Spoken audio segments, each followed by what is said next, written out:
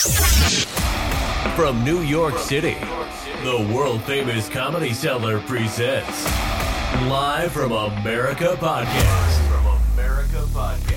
With Noam Dorman and Hatem Gabber. Live from America Podcast, where the top experts in the world and the best comics in the nation get together weekly to discuss today's issues. As they cover news, culture, politics, comedy, and more, with an equal part of knowledge and comedy. And now, here are your hosts, Hatem Gabber and Noam Dorman.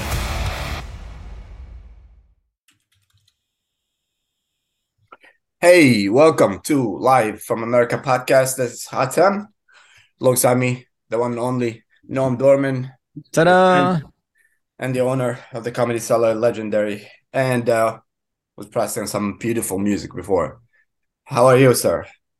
I'm very well, thank you. How are you? I know you Hatem had a heart transplant and he had a stress test this week. But he told me about it. It's a stress test where they have to give you a chemical stimulant to simulate strenuous exercise. And you should tell everybody about that at some point because it sounds terrifying. It's very terrifying. So stress test usually, you sit in you stand in a treadmill and you do your work or whatever, and they measure your heart functions while you're rested. But because when you have a heart transplant, they cut the little nerves that tell you that you're working out, so they don't want to do it. So instead, they put you in bed and they give you, a medication that makes your heart work very, very hard while you're laying down. So it's I don't know how to describe it. It's a crazy feeling, but it's very scary too. So how does the heart? We got to get onto the show, but how does the heart? If you actually exercise, how does the heart know it needs to pump faster? You have to give it like 20 minutes cool down and 20 minutes warm up. So I don't understand. You have to take it like very slow and do faster. So the stress test will take a long time, basically. So there's other ways that the brain determines it needs more oxygen and notifies the heart. Yeah, it's like a slower system. Yeah, but it takes a long time. I understand. Yeah. Okay. Yeah, and let's get to our show. So what about if you're having sex? No, sex is fine. Don't try to block me. Sex is fine, ladies. No problem at all there. All right, comedian Derek Hamphrey. Nobody has to sign. Nobody, the woman don't have to sign a disclaimer or something like that, or lack an indemnity. No, the lawyer kicking in. And no, you can't get your money back if you're listening. Your money back. Okay. Comedian Derek Hamphrey is here. Hello, the one who wouldn't book Louis C.K. Go ahead. Next. He said he's not going to book Louis C.K. Our guest of honor. A man that I love his work and been following for a while. Aaron Mate is here. He's the host of Pushback with Aaron Mate and co-host of podcast Useful Idiots. In 2019, he was awarded the Izzy Award for Outstanding Achievement in Independence Media. Good to have you. Good to be here. How you doing? I'm well. Have you been to the Cellar before, Comedy Cellar? Of course I have, yeah. Oh, that's great. Of course. Nice. Oh, yeah. Have you ever been involved in the debate upstairs at the Olive Tree, with Noam and friends? I've heard about it, but no, I've not seen it. Well, now we have a pass. Yeah. You can come in anytime and stuff. Hey, I'd love to. Yeah. So, guys, first of all, the thread is over. Do you guys feel safe now that the balloon is done? The balloon is down. You feel safe? The balloon. I do, seeing that video of them shooting it down. That was pretty cool. I feel much better now. Yeah, they Hollywood the shit out of it, right? Like, it's a balloon. Like, you need a needle. That's it. Because they said they want to keep everything intact, and lose and check the debris. Well, needle.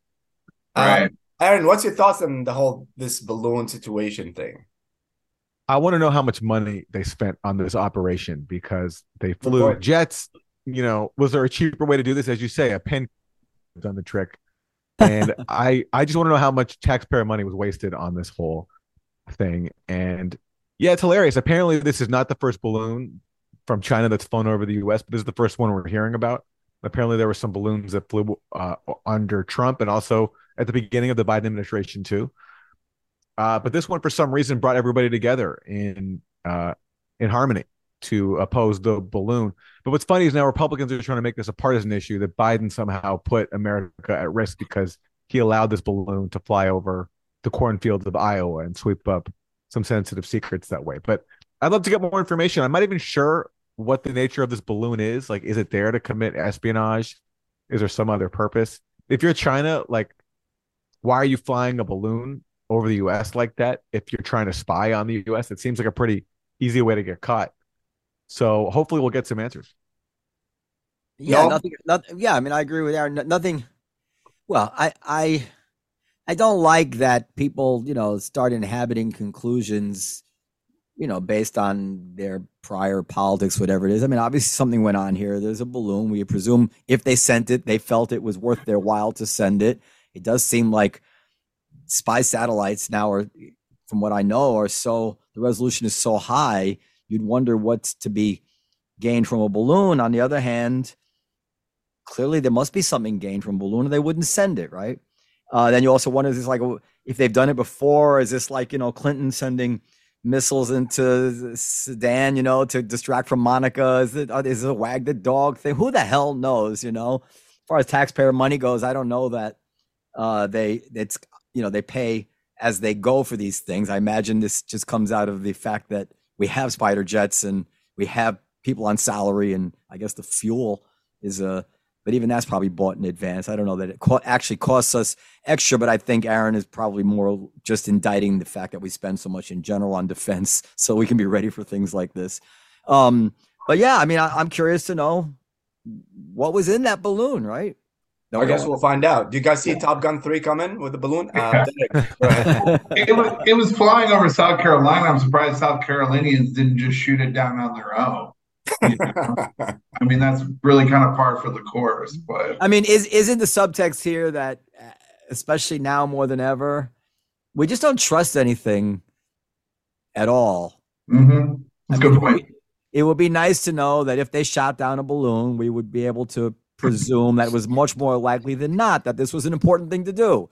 And if they're reporting that it was a serious thing, they say, well, if they're telling us, then they wouldn't tell us if it wasn't true. But I don't know if this is more about the government or the press, which has been so solicitous over the last few years of everything the government says. But we're just like, yeah, who knows? There's no reason to think anything we hear reported or told to us by an official means anything, right? I mean, anything could be true. Literally, from it not being a Chinese balloon to it being much more serious than they're telling us, anything in the whole spectrum would not be surprising at this point based on what the last few years. I'd love to know if the inventor of the balloon thought that their invention would ever get to this point. I mean, assuming it was just made initially for birthday parties or something like that and special occasions, and now it's being used for international espionage and talk of World War III. You got to be both, impressed by your creation, but also a little bit scared at the monster you've unleashed in the world. Maybe they're finally aliens, but they're way less advanced than us. They still have balloons and they're coming through that, I mean, you got to hand it to these low-tech devices. They are stubbornly holding on to the future, including in Gaza and, all various things. That's true. It's interesting. There's probably way more examples that we could think of low-tech, which just is here to stay. Balloons. This is just their way of bankrupting us. They keep sending these balloons over. We're going to start shooting them out of the sky with Tomahawk missiles, and we're going to run out of money, I mean, maybe the balloons are just there to test our ability to see things. That would be like let's send balloons over there. Let's see if they even notice them. If they don't notice them, then maybe we can send some drones, like that would make some sense. But again, I know I was joking when I said like just a needle, but I mean, like, why the show? Why you have to send? Why it's a balloon? Why can't you capture it if you want to see what's inside? You know what I'm saying? Like, why can't there's a lot of things, a lot of scenarios. Why you want to make sure that Well, to add to that, and I know Aaron probably has a lot to say on this. The interesting thing is that everybody spies on everybody. It's a totally amoral system. Nothing is off limits. No government ever says, well, we shouldn't do that. It's only a matter of what you can get caught doing. All sides understand this. So the outrage is 100% phony on all sides at all times. And that's quite a pill to swallow. They're not, our government is not actually outraged that the Chinese are spying on us because Of course. And we have, and we would do the same. Right, Aaron? You agree with that? Oh, yeah, I do. I mean, the U.S. sends all sorts of surveillance technology, drones, even spy planes to spy in foreign countries all the time. There was even a controversy at the CIA a few years ago when a number of their informants inside China were killed. And it was a major scandal at the CIA because, the question was, did CIA's negligence play a role in them getting caught? So these are actually humans who were caught by China and executed. And that was a major controversy. So this does happen all the time. And now suddenly a balloon, like the way this story is being reported, is that this is the only case of spying when really everyone's doing it. And recently, I think we do have, rightly or wrongly, a certain mentality that we're different. In other words, the homeland of America has always been different than all the other land in the world, and that, like, just encroaching on the American homeland, it is historically just it is actually a more significant event than business as usual in Europe and Asia, whatever it is. So we are particularly outraged, and again, maybe we shouldn't be, but maybe just because it's so new, that we're no longer separate and apart from the rest of the world. That what applies for so long, what applied to them just didn't apply to us. And that was huge advantage to us. The Monroe Doctrine, all of it, that's just been our mentality. And now they're sending drones and balloons and whatever. It's like, oh shit, we have to process that and integrate that into the future. It's a new world. Yeah. And recently, let Aaron want to say something. Go ahead. Well, I mean, recall under Trump, remember there was this controversy where Iran shot down a U.S. drone, right? That was near Iran. It was actually over Iranian airspace. So Iran shot it down.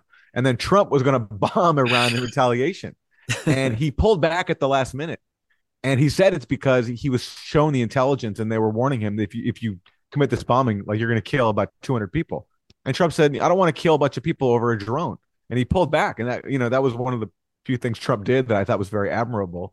And then John Bolton was so mad at Trump because he dared not punish Iran for daring to shoot our surveillance drone over Iran. So that is another example of how the U.S. is being challenged in ways that it wasn't before. And sometimes it even backs down. It's not always enforcing its red line like it used to.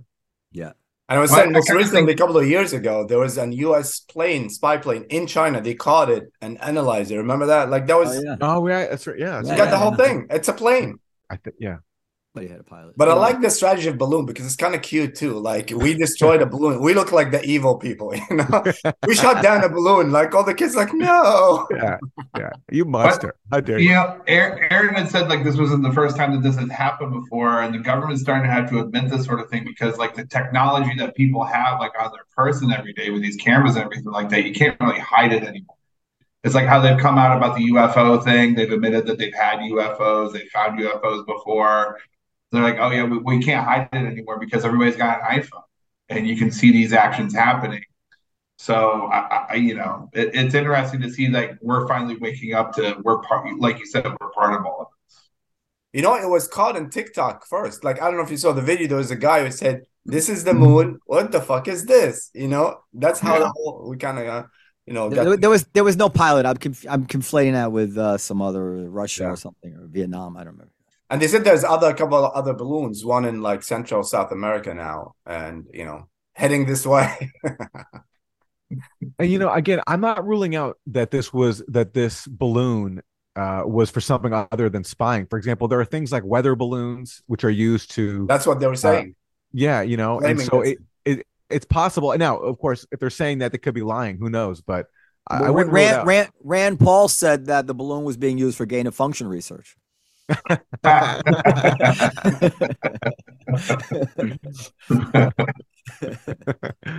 Yeah, it could be a lot of things, but, like, no, I'm saying, what information is secret? But I like now the balloon is gonna be like an evil thing. Like, you can't buy balloons on birthday, Valentine's Day coming. Don't buy balloon unless you want to spy on your girlfriend. I don't know. So it's like, all right. So let's move to the next one. This one probably makes Noam happy. Ilhan Omar is out from the Foreign Affairs panel. Doesn't make me happy. You don't like Ilhan Omar. Don't lit up. I don't need to like her to think that she should be thrown off a committee in Congress. Actually, no, went and voted, even though he's not a congressman. He's actually. Well, I listen.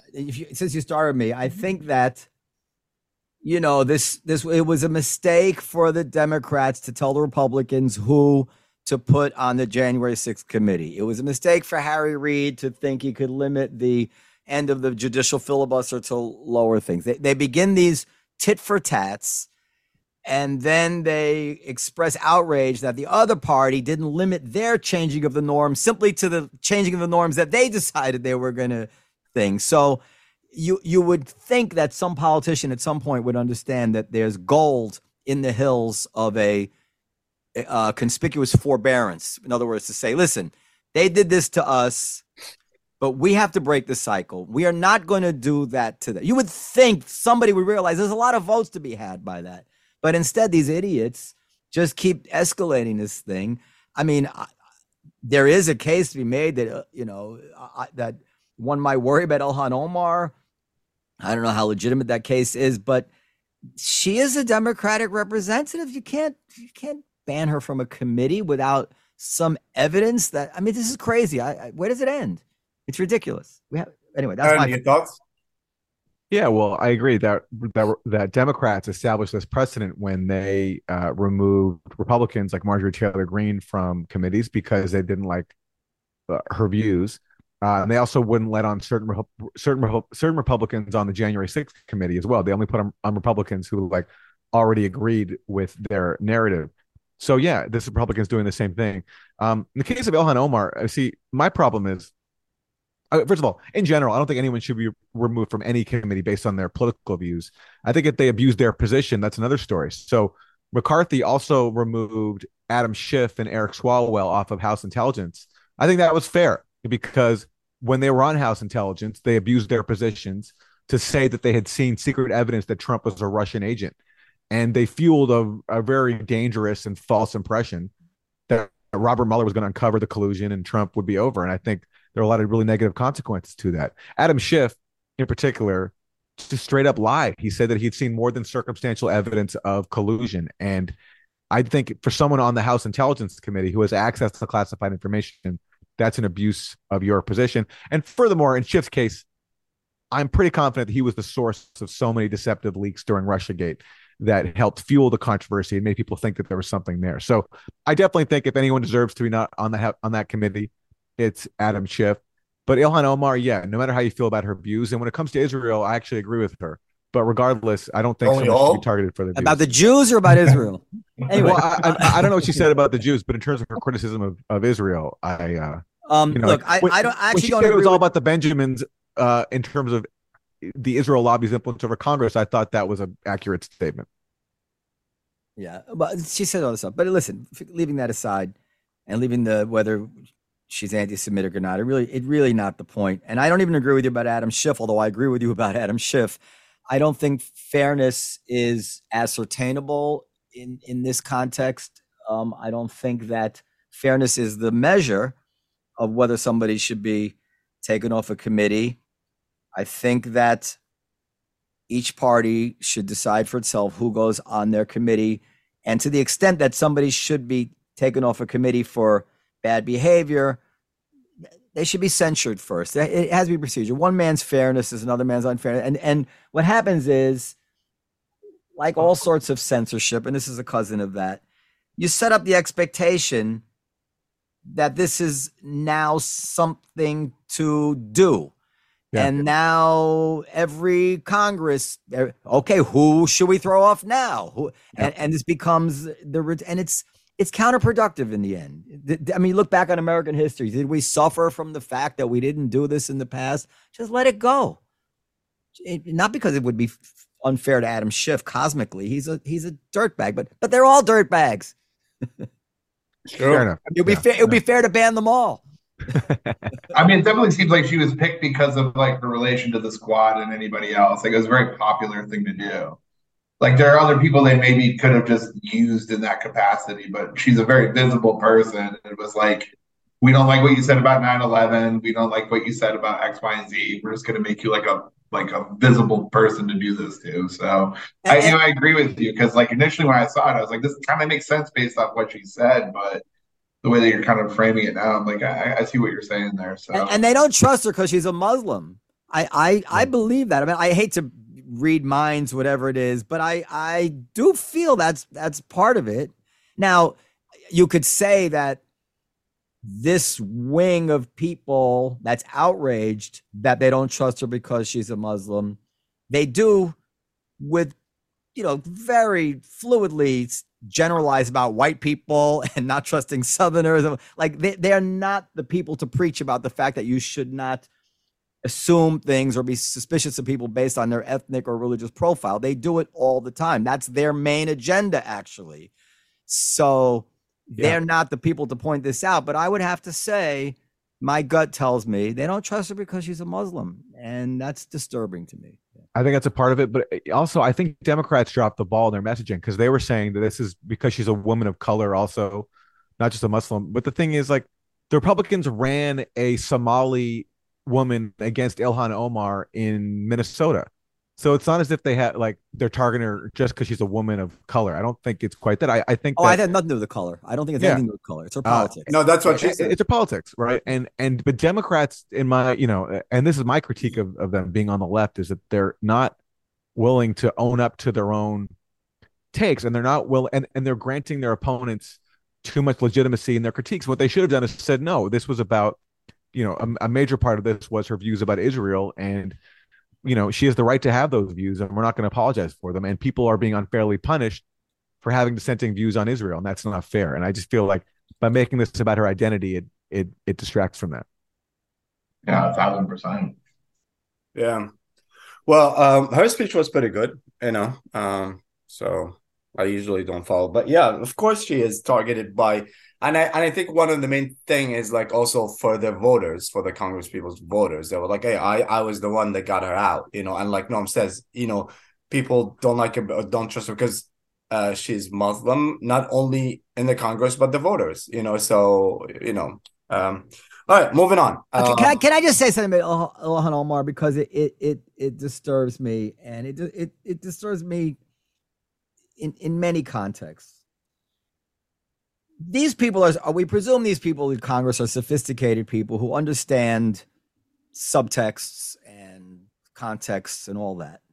So when you're going to make a remark about somebody which sounds very similar to what the haters and the bigots and the kind of things and steps on these, comes very close to these third rails, a certain type of person is careful about the way they utter that. In other words, I might say to my waspy friend, it's all about money to you all the time, but but he might be more careful in the way he says it to me because he understands that this is a more complex thing to say to somebody like that.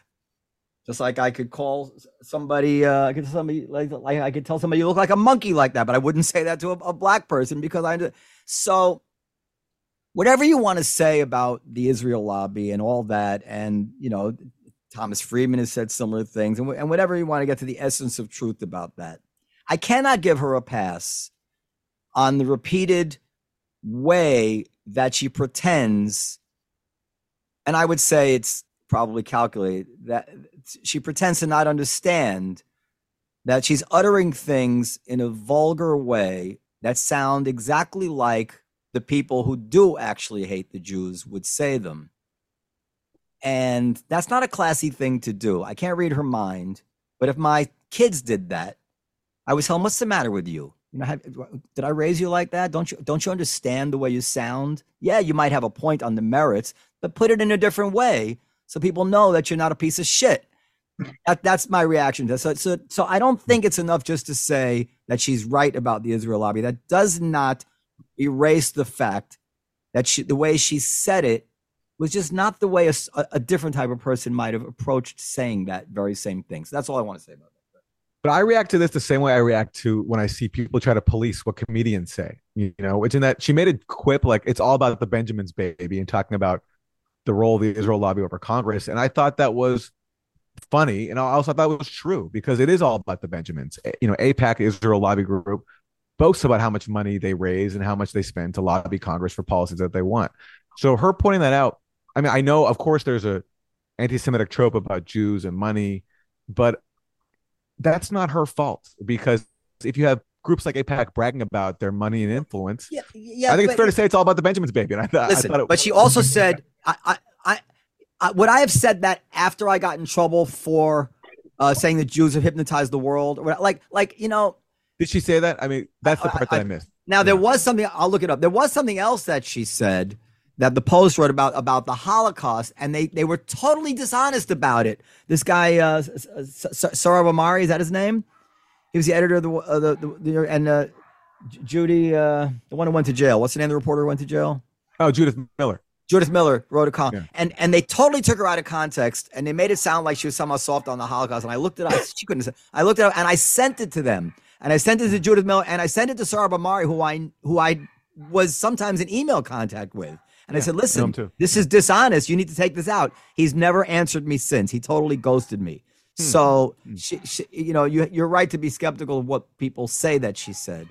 But I mean, Judith Miller, I mean, she's best known for publishing all these fake claims about Iraq and WMDs. So yeah, she accused Israel of hypnotizing the world. Now this is also similar to. I mean, it's nice for the anti-Semites that they have Israel, so they can always say anything they want to say and just like a Mad Lib, just insert Israel, and you never know. Do they mean Israel? Do they mean Jew? Whatever it is. But again, this is part of the classlessness of anybody who's sensitive to bigotry, who wants to utter these kinds of thoughts and knows how it is when they're the victims of this similar game, says things in a certain way. The decision not to say them in that way, I believe, does say something about that person's feelings about these issues. I'm sorry. I don't think I'm being unfair to her. I think I would say. But is she the only one that does that in Congress? We're talking about her. Nobody's the only one who does anything in the world. But we're talking. I've been involved in the Palestinian issue for a very long time. I'm Jewish myself, and it's the issue is a big part of my upbringing, and just I've been involved with it. And so I've met people who you meet them and they're really, really good on Palestine, but then elsewhere they have a lot of blind spots, and you realize that in some cases, this does have to do with they don't like Jews. Especially in like sort of in conservative politics, like meeting conservatives sometimes who are very supportive of Palestinians, you can see sometimes it's because of anti-Semitism, but for the most part, I don't think that's the case at all. It's people who just care about human rights and oppose a really brutal occupation by Israel that's been going on forever. Are you friends with Lee Fang? I know Lee, yeah. No, because I became kind of friends with him during December. I was on a trip with him, and he feels, at least on that issue, I don't know what you guys disagree on. He's 100% with you, and I found myself, I liked him very, very much. So all of which is say that I'm not a person who's I have no trouble or Hatem. I have no animus towards anybody who feels a particular way about the Israel-Palestine issue, and I think yet everything, my criticism of Ilhan Omar is quite fair. And, a lot of things are fair. Again, like the other side, there was a lot of very open skepticism of Mitt Romney for him being Mormon, and people hung all sorts of things in the Mormon text on him and the black, and yet people would be outraged if people were to start taking the stuff, at least as horrible about the Jews, from the Quran. And when she talks about, may Allah awaken the world to how Israel is hypnotizing the world. May Allah, she says, right? Well, fine. It's a free country. She can say that. But then don't begrudge the Southern congressman says, may Jesus awake to the evils of blah, blah. People freak out if a white person, a white Christian said that kind of stuff, if may Jesus awake to the evils of abortion.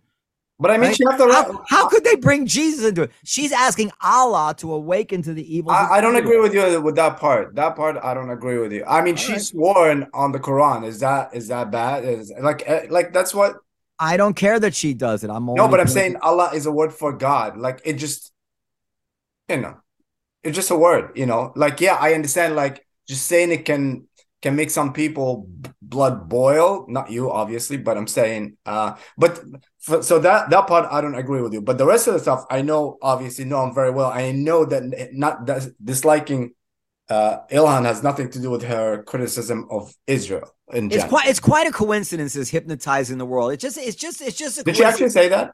Yes, it's a coincidence that it happens to be, exactly the thing that anti-Semites say. I agree with her about it, but she chose the word hypnotized. Let's not in our effort to not want to be unfair to her and to not want to be one of those people who just screams anti-Semitism at everything. Let's not pretend that there is not some complexity to the Ilhan Omar stuff beyond the fact that we might or might not agree with her positions on Israel. Something about the way she expresses herself is troubling, I think, to a fair-minded person. Anyway, go ahead. I mean, also to Noam's point too, I mean, you saying like Allah means God, well, so does Jesus to a Christian. You know what I mean? So like using these specific choices, like you are showing like. But nobody's criticizing if somebody said Jesus. People criticize the people who vote Jesus all the time. Not in this conversation. Not Ilhan Omar didn't do that, so I don't know why that was mentioned. That's my point. People in general that don't like Allah's not gonna like, Jesus is not gonna like. It's just words. People are gonna find a word. But yeah, that's But I think this is I think it's very subjective. Like, so when I hear her say, so this tweet from a while ago where she says, Israel has hypnotized the world. May Allah wake people up to Israel's evils. I see a Muslim woman who's angry about Israel and she's asking people to wake up to it, but I get it. I don't begrudge someone for hearing something different, and that's something more sinister and playing into anti-Semitic tropes. I mean, I think it's very subjective. I'm also not going to assume the worst about her motives, and especially, I understand why people are frustrated with the way Israel's treated in our media, in comparing that to the reality on the ground. Which is very I agree. I'm not. I listen. I'll go further. But Hatem knows this. Many people might disagree with this. I personally, in my heart, have a double standard about this. In other words, if somebody comes from a particular upbringing, like the reason I say Hatem, like when we worked together in the Olive Tree, almost everybody in the kitchen was Arabic and Muslim. And if you were to take the things that they openly said about Jews and Israel and allow them to come out of the mouth of a white person, you'd be horrified. But a fair-minded person has to discount it by the fact, well, yeah, but they've grown up around this. They didn't grow up, in my house. So they grew up in the Arab world where this is, and so in some way, I'm ready to accept that Ilhan Omar is a product of a certain marination of a view from her part of the world and probably her family and probably her home, whatever it is, that I can't excuse it, but I can't pretend it's not a mitigating factor in some way. This is complex. I know a lot of people would say there's relativism, blah, blah, blah. And there is some of that. And yet, when somebody grows up in a certain way, they will be different in some way and they will react differently. She's not going to be sensitive to these things the way someone who grew up in Cambridge would be, She's just not. What I'm saying though is I share that there's also a power dynamic here too, where it's not just about, what they've been raised on. It's about the fact that Israel, and this gets into politics and how you view that situation, but I have my views on it, which is that Israel is an occupying power. It's founded on ethnic cleansing, basically. There's hundreds of thousands of Palestinians kicked out of their homes in 1948. Israel's occupied their land and then occupied more land in 1967, refused to end the occupation, moved in settlers, established Israel didn't occupy before 1967.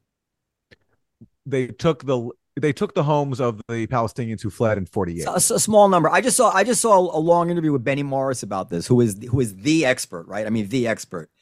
He's the guy who uncovered it, and he would say that you are incorrect. I know he would, but I would see, and this gets into history and politics. We don't have to. Nobody knows better than Benny Morris. Well, but at the same time, Benny Morris, if you read critiques of him, people will say that his own views contradict his own findings. So he will document the extensive expulsions of No, he never documented extensive expulsions. I'm telling you, he documented some expulsions. He did not document extensive expulsions. Listen, we can debate this. No, but it's a matter of, we can debate it off the air. But I'm telling you, okay. So what I'm saying is, your assertion is contested. Where he's done a lot of work. I agree with you. He is the authority. He's done a lot of work. He went into the archives. But what I'm saying is, he's the kind of person whose conclusions, I think, contradict his own findings. No, the actual numbers. I don't want to. The numbers of expulsions were quite low. It's about 7. It's at least it's in the hundreds of thousands. And no, that's from him. No. Expulsions? Absolutely not. Let's make a gentleman's bet on the air. Okay, I'm with that. Now, what Israel will say, they'll say that a lot of Palestinians fled voluntarily because they wanted the. Benny Morris says that. Benny Morris, I know, and that to me is unsupported by history. And there's plenty of Israeli historians, Ilan Pape, Avi Schleim, who don't agree with Benny Morris. Well, we can get that. I haven't seen all that, but Benny Morris. Well, when you talk to Palestinians, you'll meet many Palestinians who still have the keys to their original homes that they can't go back to. You know? Well, of course there was. Listen, let's just bring one of the facts. We should have another whole thing about Arab-Israeli conflict. In a war, this is inseparable from war, and in a war, especially fought by people who fled, the Holocaust, when they were attacked by people, by every country from without and from within, from Palestinians within, there was a war that ended with people being chased out, scared out, expelled, whatever it is. In Japan, we had a war that ended with an atom bomb. There's complexity to why that atom bomb was dropped, but in some way, we should not lose sight of Pearl Harbor. In some way, no matter what story you want to tell, you can't lose sight of the fact that there was an attack. Israel lost 1% of its entire population in the 48 war in an attack after the United Nations had declared the boundaries. So, and in war, if you take your magnifying glass like Sherlock Holmes to the war on any side of any war fought in human history, you can make your case about the evils of that power. But we do usually also start with who was the aggressor. And there's no question who was the aggressor in 48. No, there is a question. There's no question. No, there is a question. I think we should do another episode on this because there's a lot to talk about. I'm not going to get into any details. I'm just going to say that I fundamentally disagree with your narrative. And when you say there's a question, you mean that you feel that Israel shouldn't have been there, the UN shouldn't have created Israel. There's no question who attacked. No. The question, I'll just say this. Final factoid. By the time those Arab states attacked in 1948, Israel had already expelled hundreds of thousands of Palestinians. No, that's just not true. It's a fact. It is. I'll send you the Aaron, reference. will you come on the air and correct it? What you're saying is absolutely untrue. I will happily come back on the air and bring my sources. I will send you the documentation. Okay. All right, and I'm telling you, my sources are Israeli historians on that. But anyway, you send it to me too. If I'm wrong, I'll happily correct myself, but I'm telling you. We'll do a whole episode on the Middle East because that's a conversation never ends. But yes, it is. And we'll never let you live it down. Yeah, and now that Aaron is here, I have a lot of topics I want to cover, and we have a few minutes left. So let's move on to the next one because next one is like he's really expert on, and I really want to talk about, which is Ukraine war. So any war, in my opinion, like for a reason, and should end with. Like war should end, there should be peace at the end. But it seems like, to me, there's no effort from the U.S. especially to do any peace. Like I feel like even though the world is struggling, more money's been given now. Longer missiles are going to get there. It's just like it's a war that nobody's gonna win.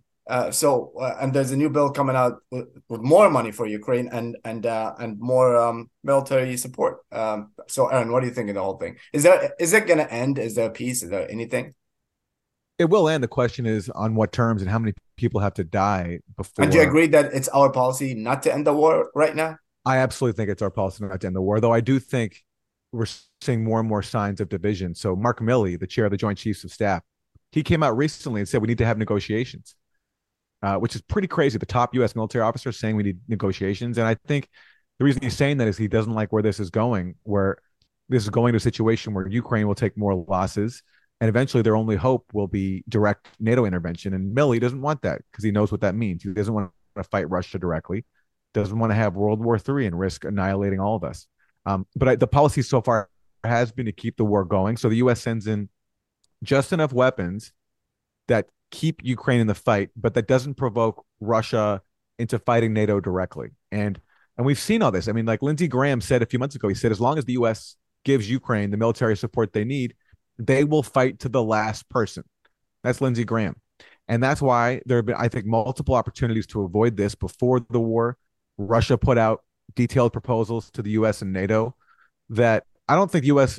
should have just accepted on its face, but there could have been negotiations, but there wasn't. They were dismissed, and that had to do with the enlargement of NATO, Ukraine not joining NATO, and also the positions of NATO military infrastructure surrounding Russia, which Russia didn't propose to completely eliminate, but just wanted to roll back. Wanted NATO to roll back some of its military posture around Russia, which I think should have at least been discussed. And then earlier in the war, you had peace talks brokered by Turkey between Ukraine and Russia, and apparently they reached the outline of a deal. But we know from Ukrainian media, sources close to Zelensky, that Boris Johnson, then the Prime Minister of the UK, came over and said to Zelensky, no, we're not going to back you up if you reach peace with Russia. And we think now's the time to actually fight Russia because Putin's on the defensive, that we can really weaken him here. And that's why that's the strategy. Lloyd Austin said, we want to weaken Russia. So this is not about, to me, defending Ukraine. This is about using Ukraine to bleed an adversary. And they've been successful in that because Russia has bled. It's just come at a huge cost to Ukraine and the world. And the whole world. And I'll go on, but two things I want to say quickly. Putin said, that they almost had an agreement, peace agreement, a few months ago. And then the US. So my question also with, everybody making the Ukraine president hero and all that. I understand the media and stuff like that, but how can you not see what's best for your people? How could you not want to stop this war? Because yes, they have that culture, like a lot of the Middle East, like they're going to fight to the last person. But is that a win situation? Like, don't you supposed to be, leading your country into the best scenario? I'm not saying giving up your lands or whatever, but negotiate, No, what do you think? Yeah, I think Zelensky has hypnotized the world. That's what I think. That's not a bad word. Good for you. I agree with that. I agree. I don't know. I don't have any strong. I'm gonna just bow out of this one. I don't have any strong opinions on the Ukraine stuff. I haven't done my homework on it. But you don't think it's our policy to keep it going in a way? Well, to keep it going, that's a tendentious way to put it. I mean, to not. It's our policy to defend Ukraine. What do you mean by keep it going? I don't know. Keep the war going. But forever, like, or at least now, not stopping at any moment. Coming soon. The rest. What does stop mean? Like, if we stop giving him arms, in other words, if we stop giving him arms or defending him, you're saying that he would have to submit to whatever they wanted, but he could also be overrun, right? No, we're not saying that. We're saying like you have enough power you can say like, hey, let's negotiate this. We're going to give them enough now that they have the missiles and everything. Negotiate what? Putin's going to negotiate? He wants to. All right, go ahead. How do you know? Because he said so? Because you read it somewhere? Yeah, I don't believe him. Again, there were, like, before the war, I think Russia put out serious proposals that should have at least been negotiated. And after the war, we know that there was the outline of an agreement reached between Ukraine and Russia and Turkey, but Boris Johnson came over and told Zelensky not to do it. And Naftali Bennett was the former Israeli prime minister. Hold on, Aaron. What are the outlines of the agreement? That Ukraine had to give up territory? It was basically that Ukraine would give up any plans to join NATO. It would not join NATO. Yeah. And the issue of Crimea would be deferred. And Russia would withdraw to its pre-invasion lines. That apparently was. What about now? Would you be okay with Russia keeping territory now? What I think the solution there is there has to be a referendum in those territories. So in Crimea, which Russia are you suggesting? It sounds to me like you're about to suggest the same solution that they had in Palestine. I know you were taking it there. So I knew you were taking it there. I'm totally serious. I think it's a little bit different because Ukraine, parts of Ukraine used to be a part of Russia a long time ago. Oh, parts of Israel were never part of the Jewish. There have always been some Jews inside Israel Palestine, but there was a huge wave of migration over from Europe. Point is, what you're gonna suggest now is some sort of forward looking. In some way, we can't undo the past. We're gonna have to settle based on what's the situation on the ground now, because otherwise it's never gonna end. That's what I'm saying. And yes, I agree with you. Yeah, and so in Crimea, there's no doubt. Like if you read U.S. polls, U.S. Commission polls, the vast majority of the population there wants to be a part of Russia. That's clear. In the Donbass, I think it's more mixed, and people should be allowed to return to their homes. And if they can't return, they should be allowed to vote wherever they are. And both sides should respect whatever the outcome is. But the problem is that you have a split inside Ukraine. You have an identity that really identifies with the West, and a people who really identify with Russia.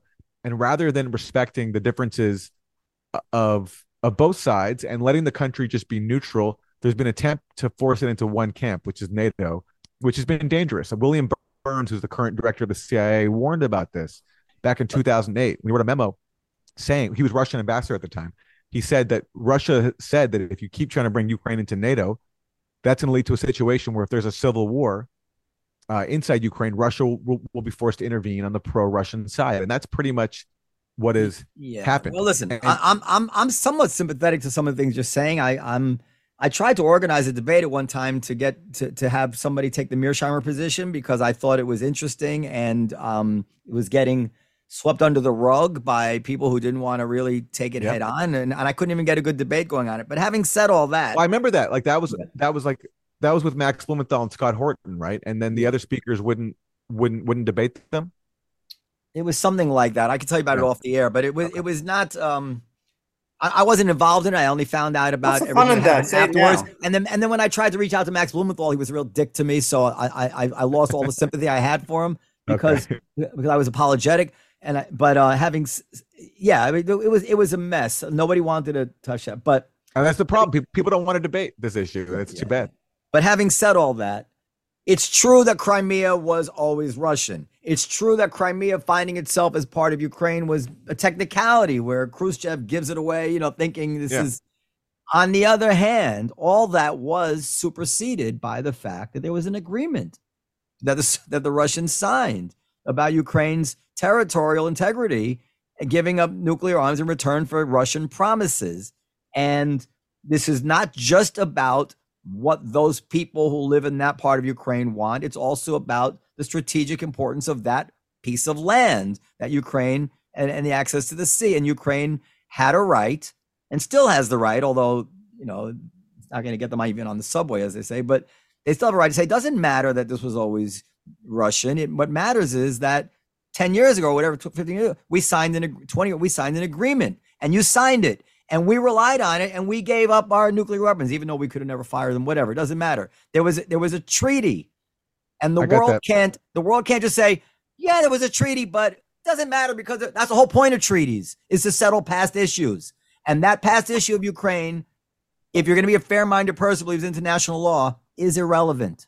It's irrelevant to I think treaties should have a date. It doesn't matter that it was always Russian because they agreed. Russia agreed to let it be part of Ukraine. But I have a but. No, yes. So there was that treaty. It was 1994, the Budapest agreements, where Ukraine gives up its nuclear weapons and gets assurances of respect for its territorial integrity. Yeah. A few things though. First of all, Ukraine couldn't operate those nukes. Doesn't matter. Okay. I said that they couldn't. Okay. But more importantly, everybody committed to respect Ukraine's sovereignty. And this gets to the events of 2014 and depends how you see it. Now, I see what happened in 2014 as a Western-backed coup, where you had a government in Yanukovych that came under protest, and then it was overthrown, and the U.S. backed the coup. And no matter how you feel about Yanukovych, he was very corrupt. You can say a million bad things about him. He was ousted, I think, undemocratically. And we know there was that leaked phone call. There was a recording of Victoria Nuland, who's a top U.S. official under Obama and now back under Biden, where she's speaking to the U.S. ambassador, and they're discussing who the next Ukrainian leader should be. And they pick this guy, Yatsenyuk. They say Yats is the guy. And lo and behold, after the coup, that's who became the new prime minister of Ukraine. So that wasn't respect for Ukraine's sovereignty. And trying to turn Ukraine into a NATO proxy on Russia's borders, to me, is not respect for Ukraine's sovereignty. And also, Ukraine also committed to respect the rights of all its people. And Russian-speaking Ukrainians have certainly not felt respected for the last decade when there have been attempts to ban their language. When there's events like, and this gets buried under the rug, but there were events like the Odessa massacre in May 2014, where dozens of people protesting the coup were burned alive. And it's events like this that angers Russians and has put on pressure on Putin to intervene. And that's a case where we're on the side that's not respecting Ukraine's sovereignty either. Fine. Well, let me just say that I don't know the details. I wish I had them, but at the time that this was going on, I did some very good faith research into it. It's called the Orange Revolution. Is that right? Yeah. Yeah.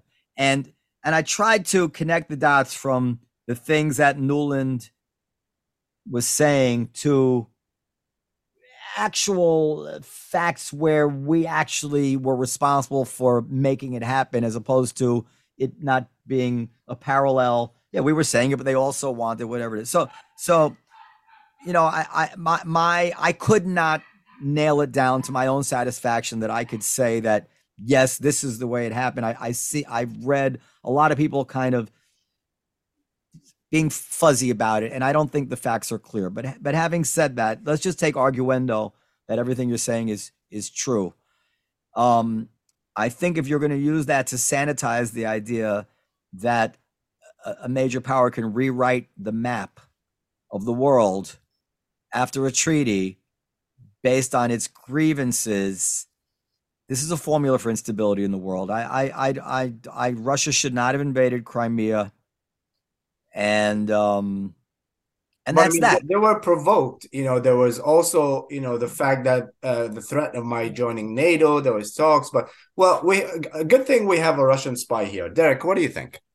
I think it just sounds like opportunism for Putin to try and take over more. I mean, it seems like I'm an idiot, so I didn't even left research. Finally, something we could all agree on. Go ahead. But I mean, it just seems I've read statements where he put it out where he's like, I'm just trying to keep Russia Russian and to protect these people and our national integrity. But it seems more like this guy's just really hungry for power and wants to control resources and people. So, but again, it looks like we do not want peace. Like we are the only place in the world that somehow the war is benefiting us in a way. The rest of the world is going down. I'll say this: any Russian leader, even Alexei Navalny, who the bitter opponent of Putin, is in jail right now for challenging Putin. He says that he supports taking Crimea. It's in Russia. It's seen across the board as such an important interest because it's Russia's most important naval port. It's right there. It used to be a part of Russia. I get it. And it was seized after a coup in which a new government came in that was dominated by the far right, was talking about Ukraine joining NATO, and Russia was faced with the prospect of possibly losing its most important. I think the U.S. would have done the exact same thing, and it has the support of the majority of the population of Crimea. Now, the invasion. I'll let you finish. I don't know if U.S. would have done the same thing, but I know Israel would have. But go ahead. Yeah, for our Arabic listeners, the invasion. Crimea is our Jerusalem. Yeah, go ahead. Let him finish. Go ahead, Aaron. Go ahead. But the invasion of February 2022, of course, I don't think is justified. I can't accept that Russia had no choice but to invade. But I also can't pretend that Russia was not put into a corner. You had something going on in Ukraine for the last 8 years since the 2014 coup, which is a civil war that killed something like 13 or 14,000 people. And there was an agreement called the Minsk Accords, which were supposed to end that war. But the Ukrainian government refused to implement the main provisions. And that's because, and Zelensky, I think, actually wanted to. Zelensky ran on a platform of peace where he was going to end that war. He got over 70% of the vote. But when he tried, and this is a part of the story that I think does not get enough attention in U.S. media, he was bullied by the far-right forces in Ukraine, like the Azov Battalion, which is neo-Nazi, who said to him, and groups like that said to him that if you make peace in the Donbass, if you give up territory to these Russians, which really are Ukrainians, then we'll overthrow you. One far-right leader threatened to hang him from a tree. And I think Zelensky, in the face of threats from the far right, and also the U.S. wanting to basically use Ukraine to bleed Russia, put Zelensky in a position where he couldn't make peace. He couldn't implement the Minsk Accords. And that also was a major factor in this invasion, because just before Russia invaded, there were talks between Zelensky and the rebels in the east of Ukraine, and Zelensky wouldn't even speak to the leaders. And there also was at the time an increase in artillery fire coming from Ukraine into the Donbass, and Russia saw that as a sign that Ukraine was planning a major offensive, and so this was their response to it. Now, again, I don't think Russia's response is justified, but I'm just saying is I can't pretend that all this wasn't going on in the background. I do think that Russia did make a effort that should have been pursued to try to end it. Aaron, let's take this full circle. So now I had said on this podcast in 2016, I remember arguing with Fred Kaplan about this. And I said, listen, sanctions until Russia leaves Crimea are sanctions until the end of the time, because they're never going to leave Crimea. And I said, and that's dangerous. It's dangerous to the world to have this as a permanent issue. Remember that, Hatem? Yep. So then Trump takes office, and Trump, clearly wants to settle the problem with Russia. And the people around Trump clearly agree that this is dangerous to the world, and that they find our policy to be somewhat irrational. And Trump is completely precluded from taking any steps to solve this problem, which he wanted to do, because they're calling him a Russian spy. Yes. And the very people who are outraged now with the Russian thing would have been outraged if Trump had done anything to lower the temperature. Absolutely. With Russia. And they pretend otherwise. Yeah. Yes. They fucking pretend otherwise. And whenever I think about what happened, that's infuriating. Just admit that, you know what, in retrospect, maybe he was right to want to make a deal with Russia. Of course he was. Yeah. And Obama was right too, because before Trump, Obama was saying, he gave an interview to Jeffrey Goldberg of The Atlantic where he said that if people in this town think we should fight a war with Russia over who rules Crimea, they should come out and say it. And his point was that this is not in our interest, whereas Russia will always expend all of its resources on Crimea and the Donbass because it's in their backyard. And so the Obama position is now being mocked by Democrats as being appeasement somehow. So that speaks to how things have changed. And I agree with you. If Trump had taken any meaningful steps to try to resolve the issue with Russia, he wouldn't have been able to. And look, recall his first impeachment. What was that about? It was about after he froze some weapons to Ukraine for that civil war that began in 2014. Now, the allegation was that he was freezing those weapons as leverage to induce an investigation of Joe Biden to get dirt on him, which is a whole other story. But the point is that when Trump briefly froze the weapons, he was impeached. And that's when Adam Schiff got up on the House floor. He said that the U.S. aids Ukraine so that we can fight Russia over there.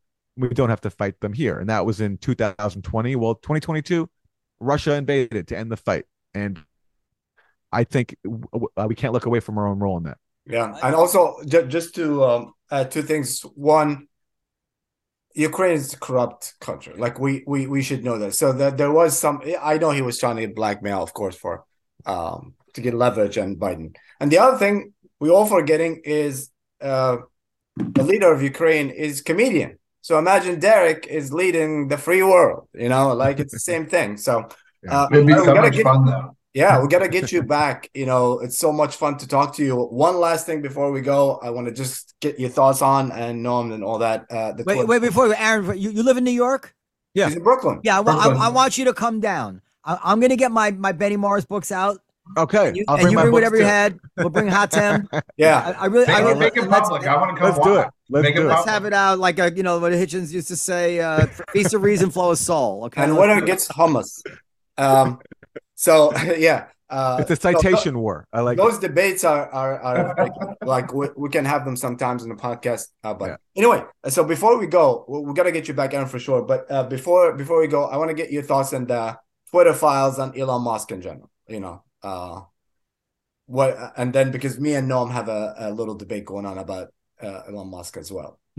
You like him? I think he have an agenda. He wanted to gain back power. Anyway. Who doesn't have an agenda? But go ahead. Yeah, Elon Musk has an agenda. No. Go ahead. Go ahead. Yeah, look, I don't have too many warm thoughts about Elon Musk, but I do have a lot of appreciation for the Twitter files and the reporting, especially of my friend Matt Taibbi, who I think has done some really important work here, exposing that, at a time when this scare campaign we got of how Russian bots were invading America and brainwashing Americans. And what Matt Taibbi's reporting has shown from the Twitter files is that the people behind all this knew they had no evidence for it, but they put a lot of pressure on sites like Twitter to validate it.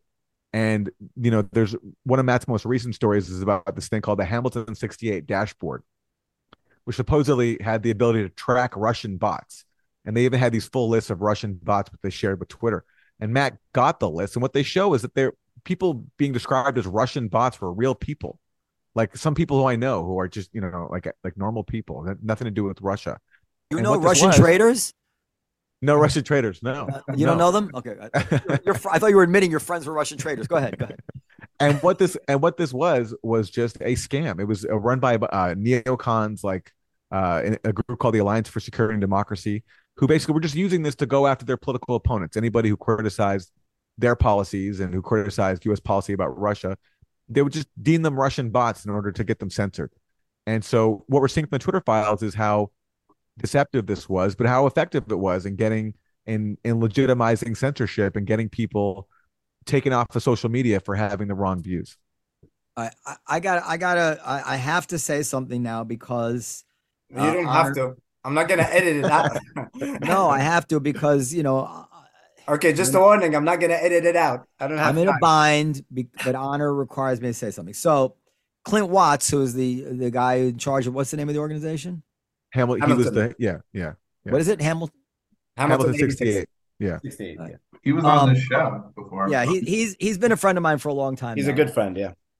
And he's a very good guy. He has as I wrote Matt Taibbi about this. He's dedicated father. He has a wonderful girlfriend who's very warm and things that say something about a person. It's very hard for me to contemplate that this was a scam. I'm certainly not saying it's accurate. Obviously, it's not accurate. I feel like I haven't spoken to him about it, but I just because he might listen. I feel like that some of these things happen through sloppiness that then is explained away in a certain way. I've known things in my life many times that started this way, where somebody screwed up and they in the attempt to cover up the screw up, they dug the hole deeper, and before they knew it, they were just in this situation that looked like a scam, right? But it's not a scam. And then I think he just found a way to just close up shop on that and kind of like admit that these bots, and we're getting on something other than bots.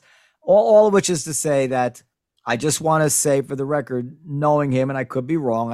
He's not a close friend of mine, but you can be wrong about your close friends. But my gut has been pretty good in my lifetime. I do not think this was organized as a scam. I think it backed into something that was not correct and then was defended probably beyond the point where it should have been. That's just want to say that because he's my friend and that's what I think is true. I don't know anything. Anyway, that's that. Okay, fair enough. And I'm not, I've never spoken to Clint Watts and I don't know what's in his mind. What I know is that they claimed falsely that people were Russian bots and they didn't have the evidence to back it up. Do you think with the Twitter files that, certain release, like they claim that they will release everything, and obviously they have really good journalists like taking care of this thing, but everything they've been releasing so far, it's kind of like leaning towards one thing, don't you think? Well, they've shown there was censorship around the issues of COVID, people banned for having dissenting views about lockdowns and things like that. And then there's been a Russiagate element. And there was, Lee Fong of The Intercept did a Twitter file about how the Pentagon was working with Twitter to basically promote Pentagon propaganda operations in the Middle East. Mm-hmm. But certainly, yeah, there is a limited view, and that's happens with any story where you're relying on sources. They're going to give you what they feel is in their interest, and so you never know. Maybe there's more information in there that contradicts some of what we've been told, but I can only go off what we've seen, and to me, what we've seen so far is definitely damning, and it's definitely in the public interest. So you don't think that Elon's being completely transparent with like all the Twitter files release? It's more a controlled release. It's definitely a controlled. It's definitely a controlled release. I mean, the way to be fully transparent would be to release everything, but that's that's the problem. Is that's not always. I mean, we could hope for that, but that usually doesn't happen when you're dealing with. That's what Jack Dorsey told him. It's like, say, release everything. And but then didn't, but Elon said that there's some information that was hidden from you, from Dorsey, you know. But didn't Matt Taibbi write that nobody told him what he couldn't release? Oh, absolutely. Yeah, absolutely. No, he's limited by what he he can ask them to search for stuff, and then he gets what he gets. But certainly, he's been very clear. There's been no editorial conditions in terms of what he can say and not, and he wouldn't have accepted it if there were. I don't think. I mean, not because I attribute to Elon Musk any angelic anything, but what does he care? This is all before he was there. His fingerprints are not on anything that would come out, so he has no apparent reason to want to be covering anything up. Absolutely. Yeah. I mean, but there are people at Twitter who do because they're still there and they feel as if they will do damage to their company. And apparently, according to Matt, there are people at Twitter really angry at Elon Musk for doing this because they feel as if he's damaging the reputation of their brand. But I think the transparency is great. This is one of the little recognized defenses of Elon Musk and all the people that were let go and the people that were quitting and all that stuff. People don't realize that when you take over a new company, you're not going to be able to succeed with the old employees because they don't want you there. It's deep state. The deep state is real, and they will make sure that you fail. So he needed to bring everything to a head. Say, listen, I got to find out the people who are enthusiastic, who wanted this change all along and are ready to work hard for me, and the people who are not happy here. I think this is what CNN is going through now. Like you read about CNN, everybody's so miserable with CNN. Well, because they loved what's his name? What the hell is his name? The guy who used to run CNN. Oh, Jeff Zucker. Yeah, they love Jeff Zucker. So, and they were hurt that he was let go, but they're not going to get behind the policies of the new guy just on principle. It doesn't matter whether they don't know whether the policies are good or not. So Musk, he's doing in certain ways what he has to do. He's obviously been reckless in certain ways and done some dumb things, but in general, I don't know why people hate him so much. Because he have an agenda. He wants power and he wants to be a rock star. But anyway, good news is I was hired to get the I have to go. I have to go. I have somebody in my house waiting right now. So, but thanks for blocking my last joke. But anyway, you want to show your information? Not only should you thank me, America thanks me. Well, you didn't even hear it, Derek. Where people can find you and follow you? Derek is frozen. Find me at Hump Derek on all social media. Thanks so much for having me. Aaron? On Twitter, I'm at Aaron J. Mate, and a lot more of my work at thegrayzone.com and mate.substack.com. I got to go. Send you an email with norms and Hatem, why don't you arrange for us to all have coffee or something? Yeah, well, arrange to have some hummus and falafel. I don't know. Do you drink, Aaron? Of course, yeah. Oh, sure. Okay, good. So we'll have drinks. Yeah. Okay, bye. Yeah, we'll have drinks. All right, peace. Thanks for having me, guys. Take care. Bye, guys. I'll email you.